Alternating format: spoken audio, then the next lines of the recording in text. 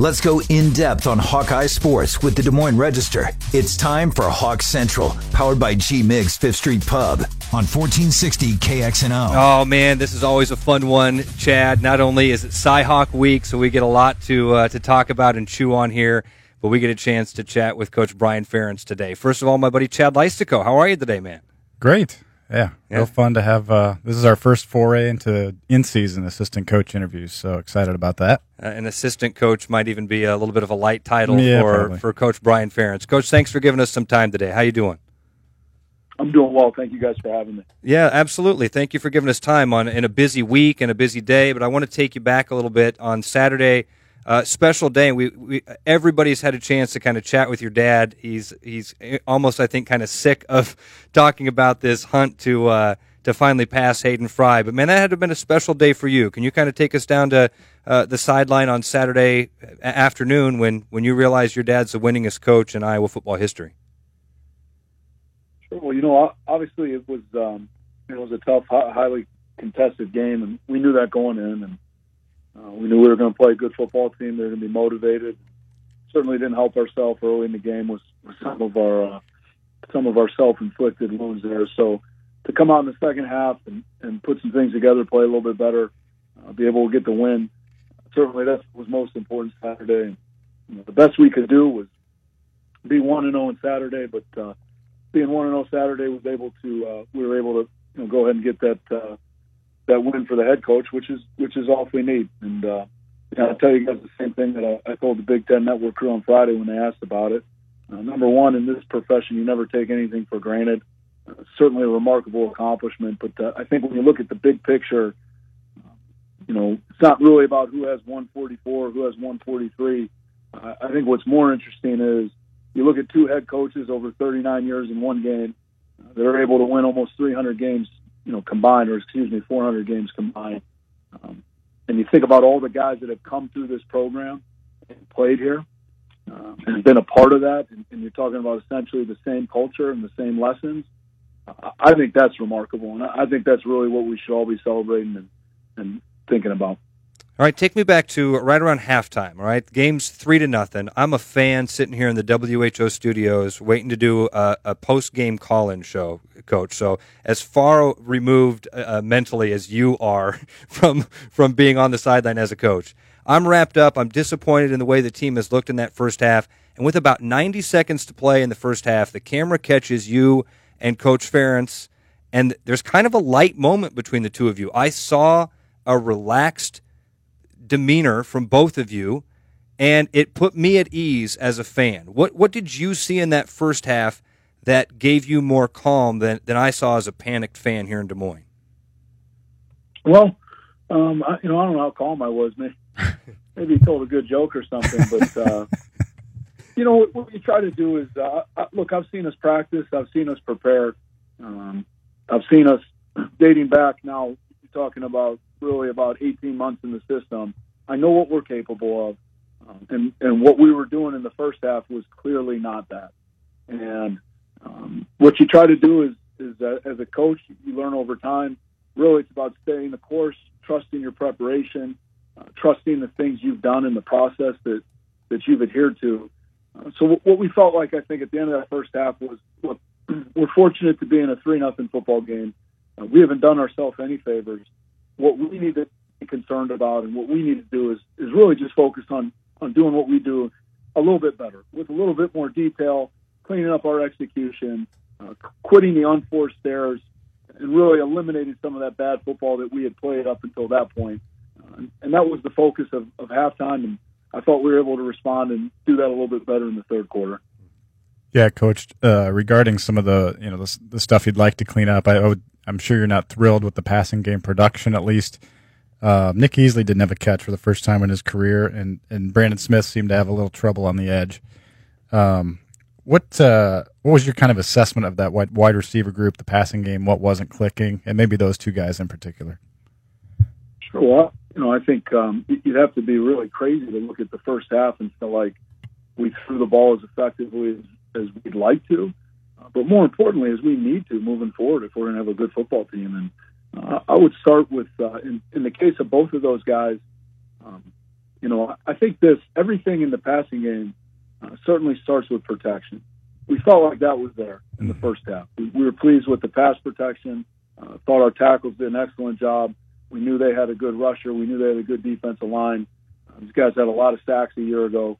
So everything starts with protection. That was there. The next component of the passing game is always going to be a quarterback. And, I think, frankly, we probably didn't play as well there as we would have liked. Mm-hmm. Nick didn't have a catch. Certainly had an opportunity on the second, third down of the game, and we throw the ball in the dirt. So that doesn't help anything. And then with Brandon, same thing. First play of the game, we got an opportunity to get him a catch out there in the hitch. Not a great ball, probably catchable, but not a great ball. That didn't help. So when you have multiple things that are causing issues in the passing game, it's hard to find any rhythm and really get anything going. So certainly the emphasis for us right now is going to be on cleaning up play, not just at the receiver position, but at the quarterback position and up front with the protection as well. This is you're kind of in a unique spot with this Cyhawk game. As you look back, you took part in several of these, and you won a couple in 2003, 2004, and then lost one in 2005. As you think back to those times as a player and what these players now are going through, what sticks with you more, the wins or the losses? I think as a player or coach, you tend to dwell more on failures and things that you did not do well. I think if you're a competitor, it's a lot easier to remember the things that didn't go your way, that you did not get done. And so for me, it's, in my entire career, whether I was playing or coaching, dating all the way back to junior high, I remember games we lost, more specifically. And then in some unfortunate years, you end up remembering a lot of games. A little bit harder to remember the ones you win sometimes. So for me, it's always going to be the games we lost. I know what that feels like. This is an important game. This is a big game.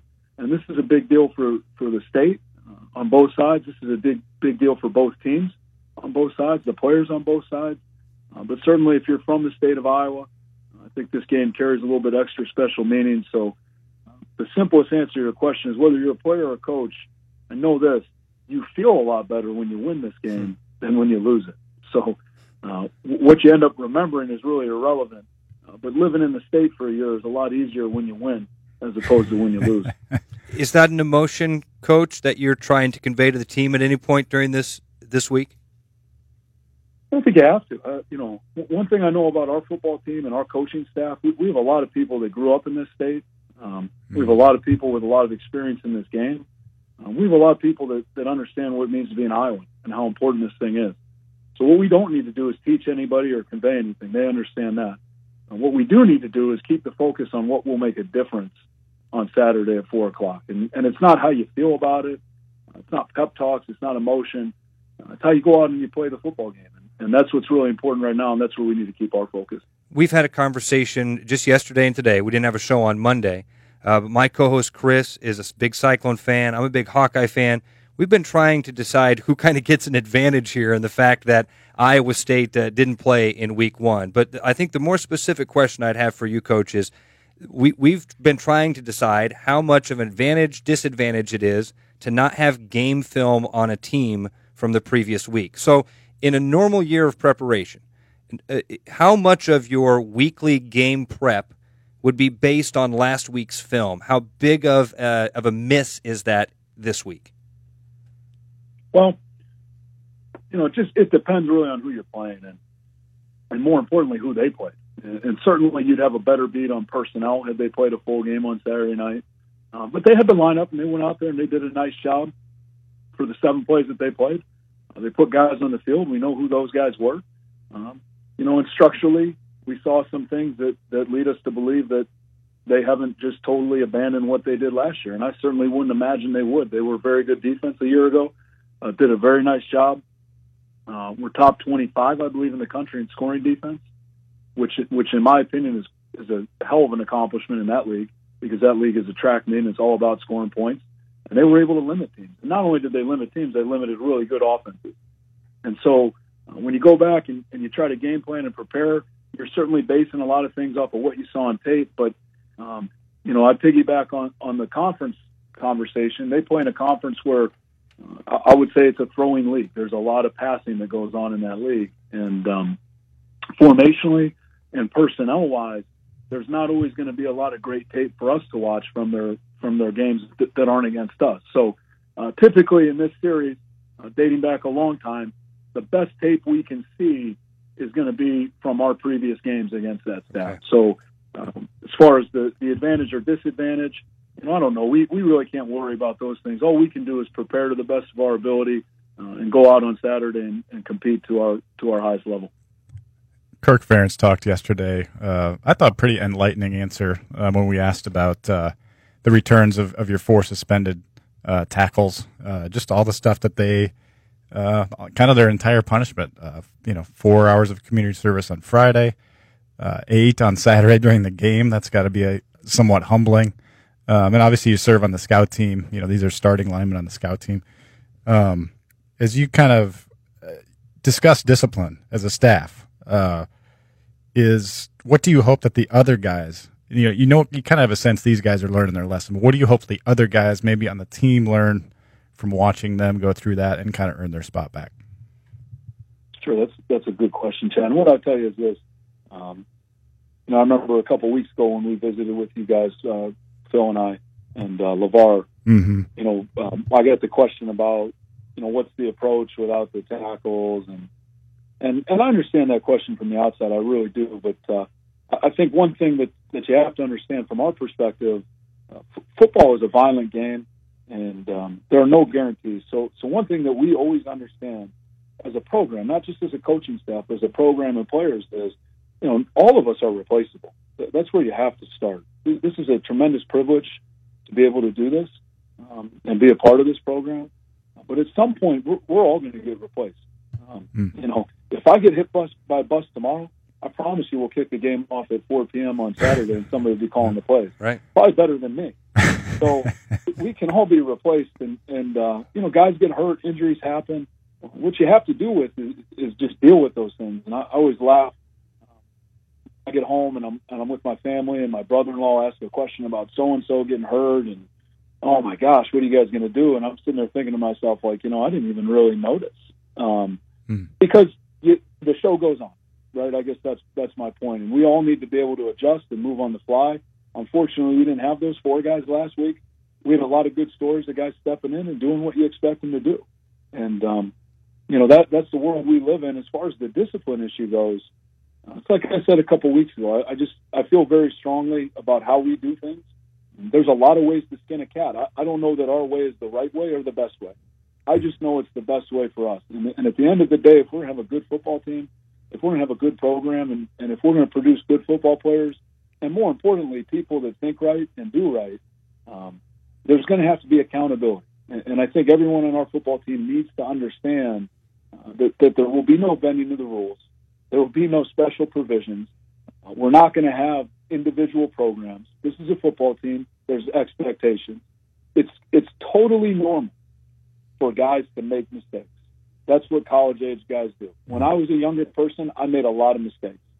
I make a lot of mistakes now. I still do. So I think what's important is, and we try to be very fair about it, everything is dealt with on a case-by-case basis.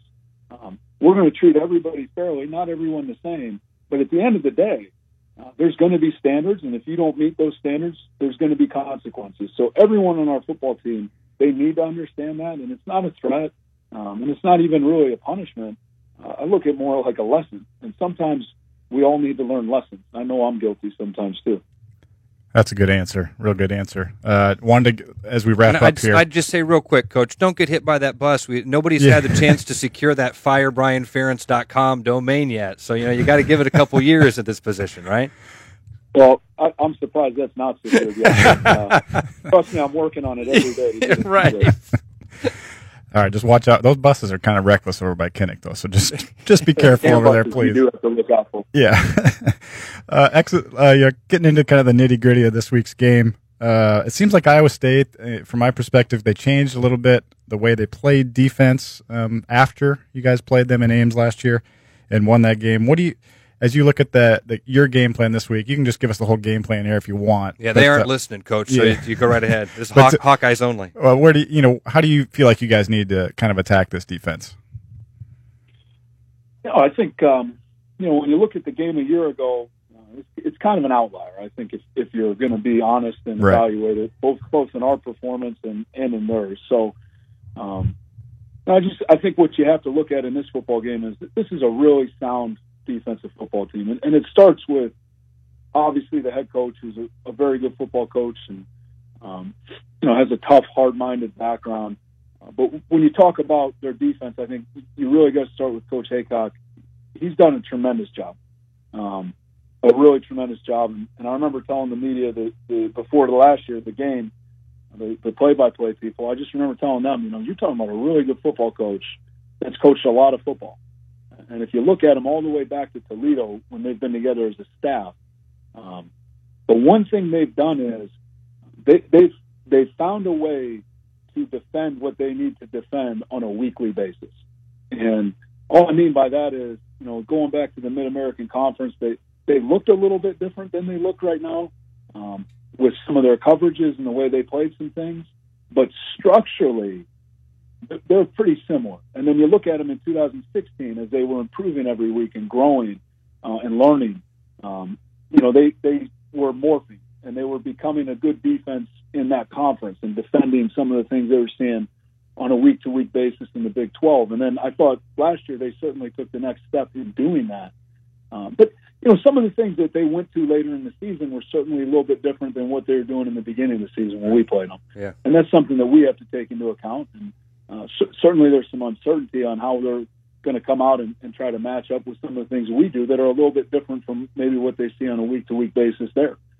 But the flip side of that is there's some things they do that we don't see on a week-to-week basis in the Big Ten. So the bottom line is we're playing a very well-coached football team. It's very sound in what they do.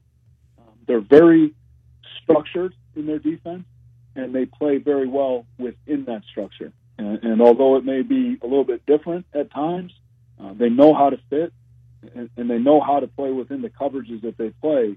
And to me, that's just a sign of coaching. I have the utmost respect for those guys and the way they've coached their football team.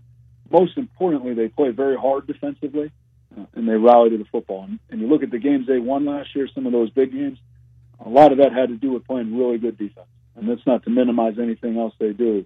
But their football team, it's like any football team. It's going to start and end with good defense. So we have a big challenge in front of us. We look forward to that. We certainly embrace that. And we look forward to competing on Saturday afternoon in Kinnick Stadium. Final questions, Coach. First of all, with Ivory Kelly-Martin, any updates on his status right now, or is he still kind of up in the air for the weekend? Yeah, we're still trying to figure out where we're going to be in the backfield there on Saturday. He's working awfully hard to get back from that little nick, but the bottom line for us is, it's kind of like the tackle situation a week ago. Whoever's available on Saturday, we're going with them. If it's Ivory, great. If he's not there, we've got other guys that are willing to step in there and carry the load, and we feel good about that. Yeah, it looked like you really utilized that kind of three-headed monster, for lack of better terms, on Saturday that we talked about or anticipated during the offseason. Then in that second half, Toren Young gets the ball and really looked fantastic. We've been trying to decipher since that we saw those breakout runs from him, if he was the most dynamic back, if this was a fresh legs working against a tired, beat-up defense. As you kind of went back and evaluated this, how do you break that down? Well, I remember saying on media day that I think the word I used to describe Toren was unspectacular, and I would stand by that. I meant it as the highest compliment, and I still believe that. What I mean by it is Toren Young is a guy that maybe he doesn't jump off when they're out there running in condition, other than he's working his tail off. But, he's probably not the fastest back we have. He's probably not the most elusive and agile back we have. But I know this: he's a violent runner. He's a good runner. He's a really good football player. And the best thing he does is get on the football field and carry the ball.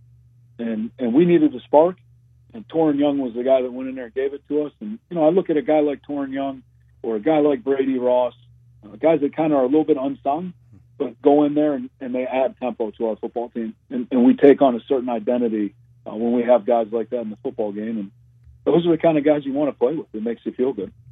Coach, thanks for giving us time here on a Wednesday, man. I know this is a busy week for you, and it's always a busy time, but thank you very much. We appreciate it. Means a lot. Thank you. Yeah, Ross, Chad, thank you guys very much. You bet, man. Talk to you soon. Coach Brian Ferentz from the Iowa coaching staff. That's man, we didn't quite get the those guys' names. Is that what it was last time, Chad? We had a little bit of fun. I say we had some fun with Coach Ferentz, and then I think one of the T-shirt companies had a little bit of fun or made some money off of it. I'm not sure exactly how that worked. Yeah, we can talk about what stood out in that interview and maybe our next segment when we get Emmert back. But good interview. A lot of fun. That was fun. Mark Emmert will join us next as we roll along with Hawk Central on 1460 KXNO.